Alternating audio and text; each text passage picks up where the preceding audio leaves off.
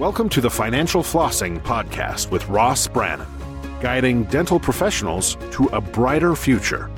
Ross Brannan is a financial advisor who knows it's not just about your teeth. He helps dental practice owners protect and maximize today's cash flow to plan for tomorrow's cash needs. Find him at rossbrannan.com. On the show, he brings together experts to help dental professionals looking to make smart money decisions to grow their income, turn their retirement goals into reality, and improve their lives. And now, here's your host, Ross Brannan. Welcome to the show. My guest today is Patrick Campbell. Patrick is actively practicing, and he's an active duty dentist for the U.S. Navy. He's been doing that for 3 years. This is a first on Financial Flossing, having an active duty dentist on here. This is a unique story, a lot different than most people's. Patrick, thanks for coming on the show. Thank you so much for having me. I'm honored. Sure thing. Well, let's talk a little bit about this. What made you decide to go into the Navy and start practicing dentistry here? I mean, I've met lots of people who spent time in the military as a dentist. That was typically years ago for them. You're the first guy I've interviewed who is actually in the military now. Was this really kind of a patriotism for the country? Was this, I love the military, I always wanted to join the military? Was there another reason? Talk about that for a second. Yeah, absolutely. So, I mean, being young and an undergrad, looking for options about different career paths and paying for school, you start looking at it as a way to pay for school at first. Junior year of undergrad, started looking at the options, but then thankfully I was able to get this into this program. But now that I'm actually practicing, it's pretty unbelievable serving the patients that I do, serving Marines, and there's these young kids that have a lot of responsibility. So it's really an honor to serve them as a dentist. And, of course, again, it helps out with financially as well with tuition reimbursement and all the perks that go along with it. So talk about that. The Navy paid for your dental school, correct? Yes, sir. Yeah. So there's a couple of options. The program that I did is called HPSB, so Health Professions Scholarship Program. So it's a year-for-year payback. They pay for school, and then for that each year of paid school, you owe them a year of service. Okay. But now, for anyone who might be concerned, this doesn't mean you're being deployed to the front lines of a war-torn country and picking up a rifle. You're literally just doing dentistry, right? Doing dentistry. But the big thing is it's not a typical job at all. There are dentists on every single Navy carrier. There's dentists currently, or probably not right now, but Army dentists are often in Iraq and Afghanistan when that situation was still going on. There's a dentist, who knows, in Norway right now with the Marines. Not the typical, working atmosphere, but there are dentists out there that are doing some pretty cool things with the military. I would imagine being active duty dentist in the military stationed in Iraq or Afghanistan would definitely be a little bit different work environment than your typical solo practice in any town, USA. It would, absolutely. Recently, actually, I wasn't in Iraq or Afghanistan, but I did a little 6-week tasker, is what they like to say it, with Operation Allies Welcome in Quantico, Virginia. So I was providing dental care to Afghan refugees for about 6 weeks, and we were working, in a mobile dental unit. So definitely a little different than the practice kind of just down the block kind of thing. Well, this is a little bit off topic, but it begs my curiosity. So people living in Afghanistan, did they have a lot of teeth problems, or were their teeth pretty good? Yes. They do not have the same dental care as we do here in the States. And there was a lot of dental care to be had for sure. So we did a lot of work, a lot of extractions and a lot of interesting things that we saw over the 6-week period. Oh, wow. So you said, hey, I can basically make a deal with the government. They'll pay for my school, and then I will serve them for 5 years.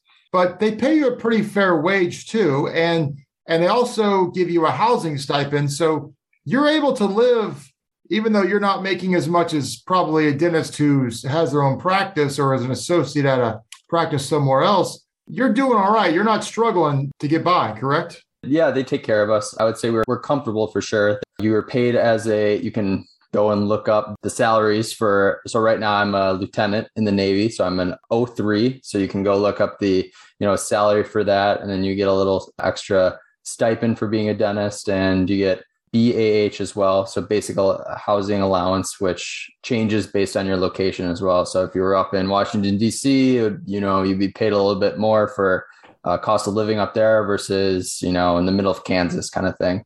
Did you have to go through boot camp? So not technically boot camp. And I'm not even going to compare it to boot camp because that would be disrespectful for the people that go to boot camp. It's called Officer Development School. So ODS, it's in Newport, Rhode Island.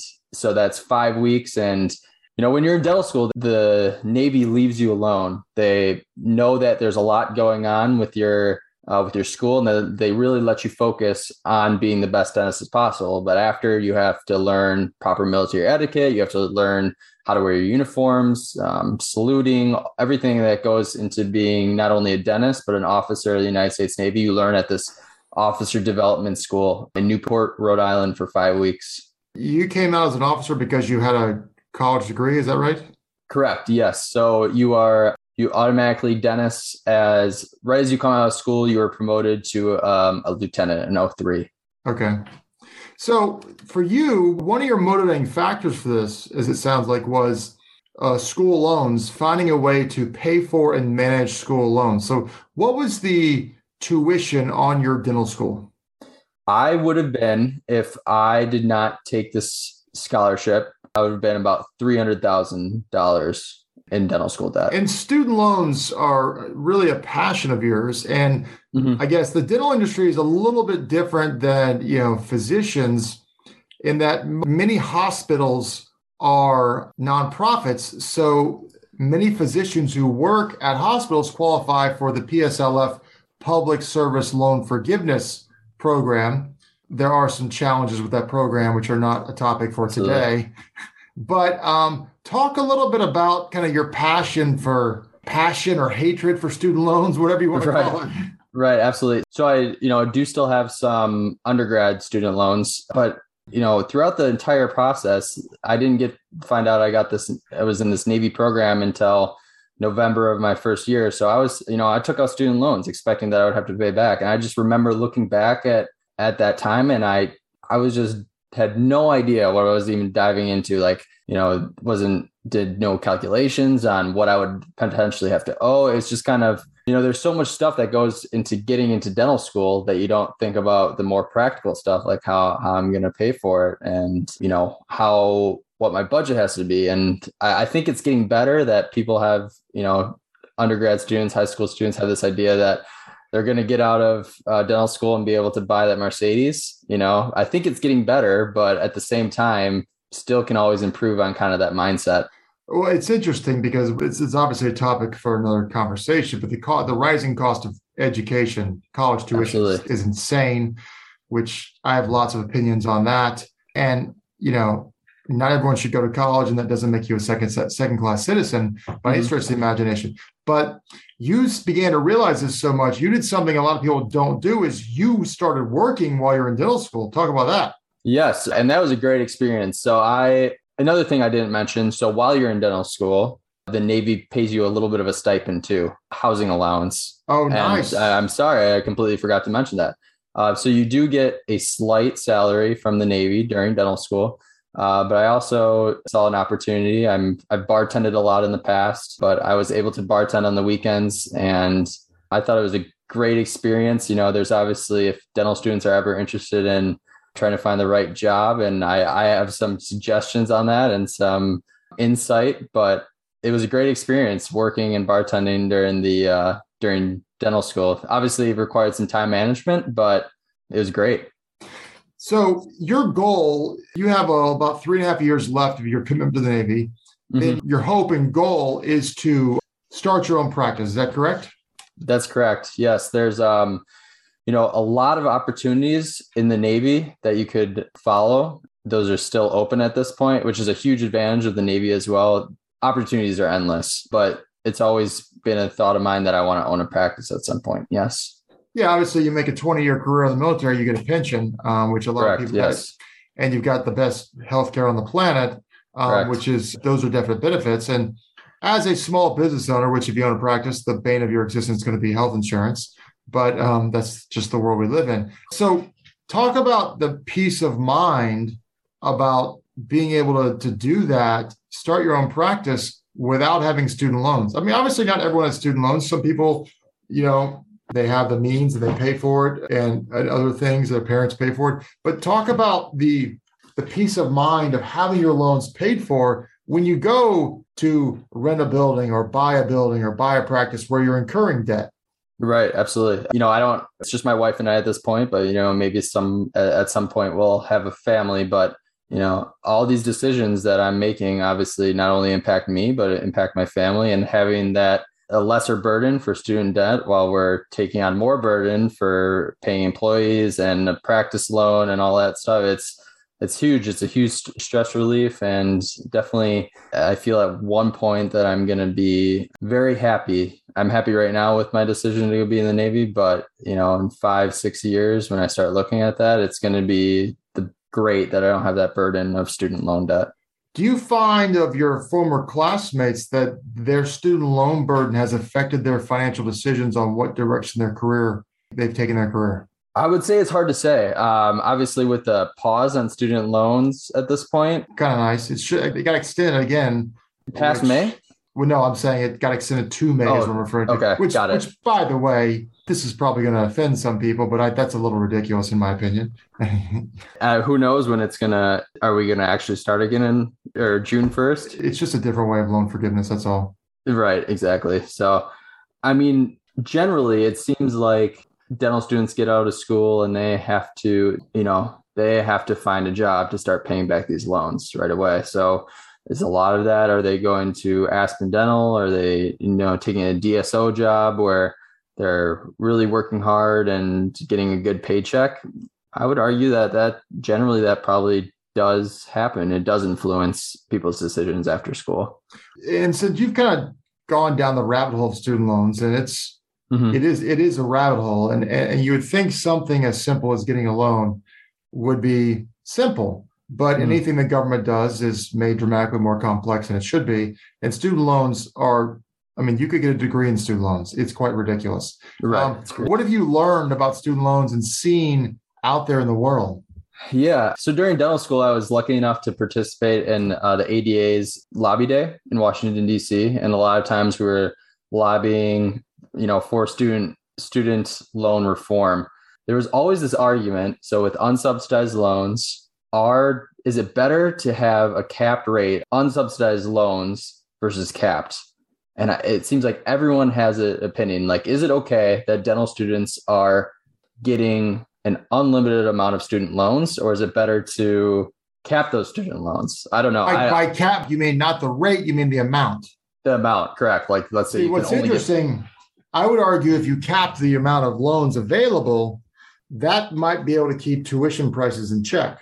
And I would argue that too. That makes sense, right? Are you going to fall into, and these are hypothetical questions I'm asking because I don't have the answer, but are you going to fall into the trap? Let's say that tuition does keep going up, or is it going to be dental students going to be only the people that pay for it? Are they going to go private loans where the rates are higher? It's a tough situation.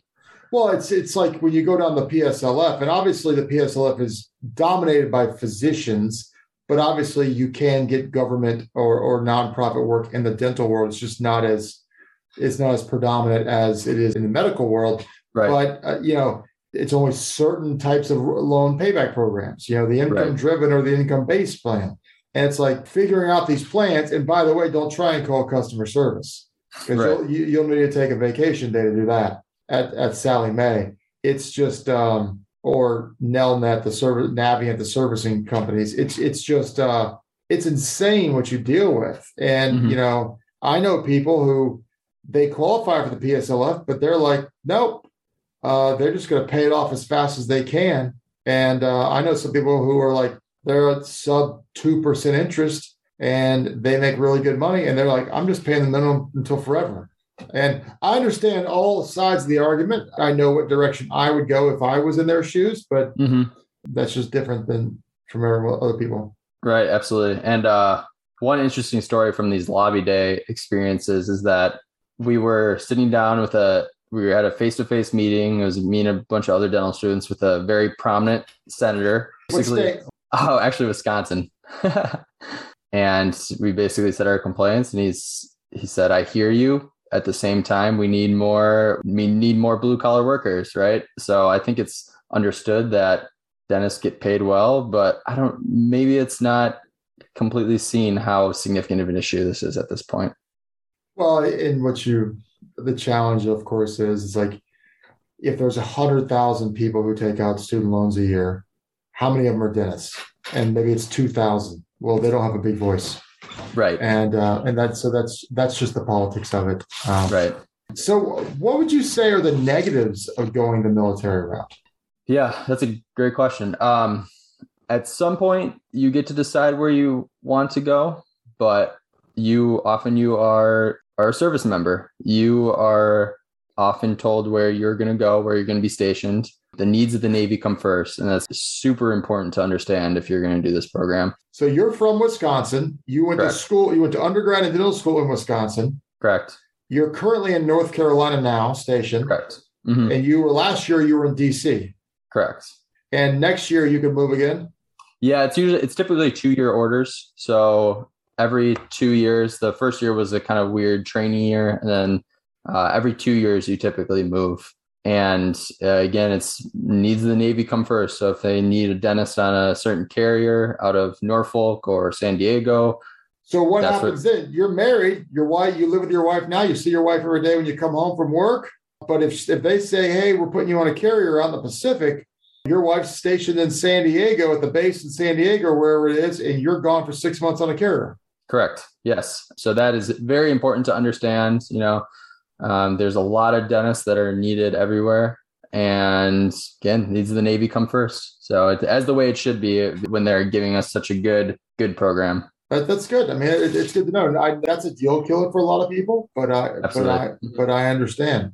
And so, but because of the benefits, I mean, you're able to, we talked a little bit about this before, you're able to save a nice chunk of money at this point to kind of give yourself some savings. And I like to say savings gives you options when the time comes when you're done, right? Mm-hmm. Absolutely. Yeah. So the Thrift Savings Plan is, I've never been in a different 401k or savings plan. So I think, it's a great savings vehicle at this point, a huge government savings vehicle. And yeah, they allow us to fully participate in that. And but even after that, just putting money in your own personal savings account, just because of the income you're paid plus the housing allowance and things they provide, you're able to just put additional savings away in your checking or savings account to prepare you for when you're done.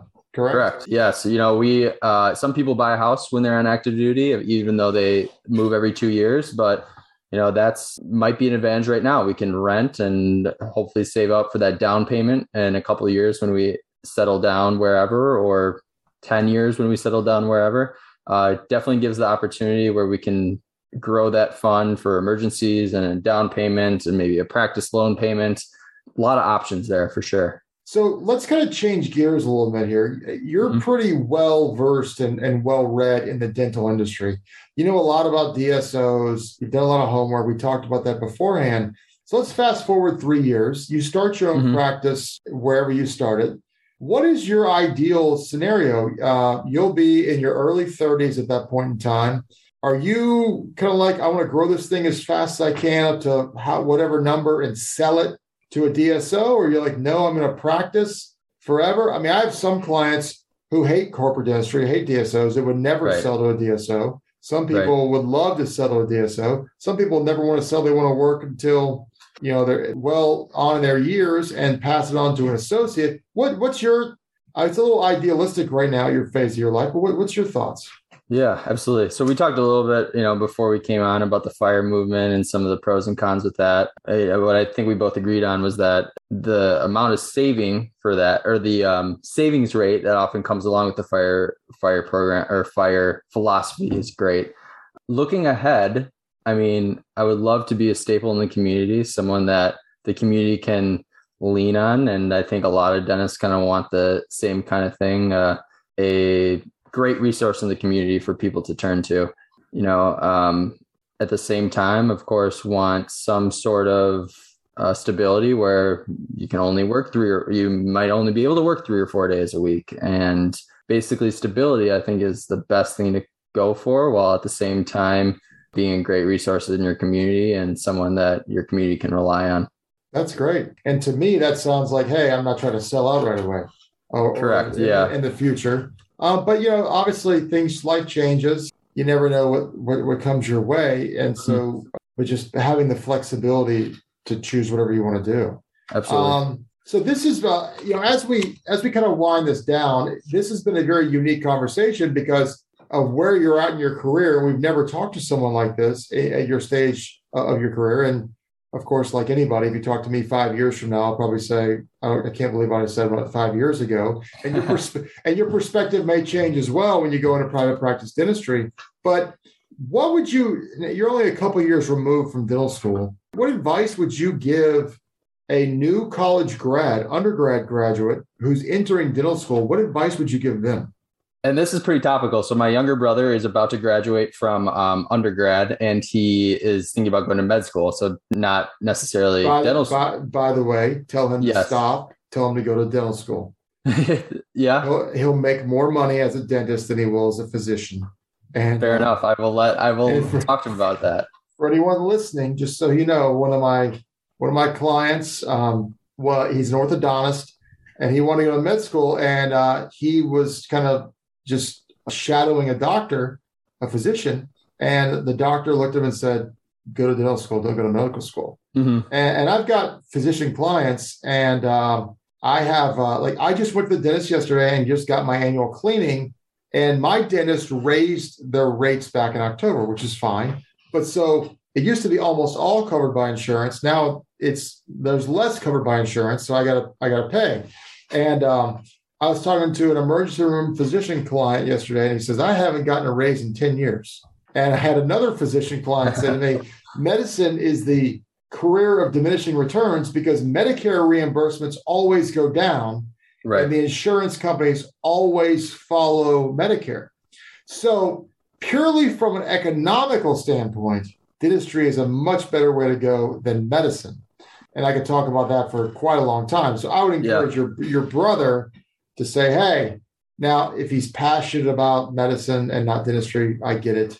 But you're just going to be the rich one in the family. He's not. It's funny. So my mom is actually an endodontist as well, and uncles, aunts, and a lot of dentists in the family. And he's the one that's going medicine. So right now he's going to take a gap year, and we'll see how it goes. But I guess advice for him, for medical as well, I would almost push him towards military medicine as well. There's a lot of options. The HPSP, the scholarship program I'm in, is also. Yeah, because I wouldn't want to go down that PSLF route. Waiting 10 years and government politics about that. That's probably better. What you're recommending is probably a better way to go. Yeah. And there's actually the military has a medical school in Bethesda, Maryland, kind of associated with Walter Reed. So that's a, option as well. So. All right. So I'm a big reader. I ask everyone what's a book they like or recommend. Do you read? Do you have any book recommendations? Yeah, I have a couple. So can I do 3? Go for it. Yeah. Different subjects. Okay. So I think copywriting is fascinating. Oh, yes.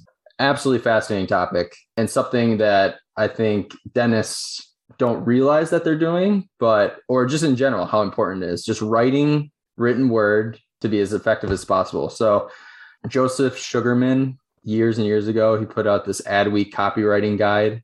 And it's just a fascinating book. It gives you pretty actionable tips and tricks to improve your writing. So that's one.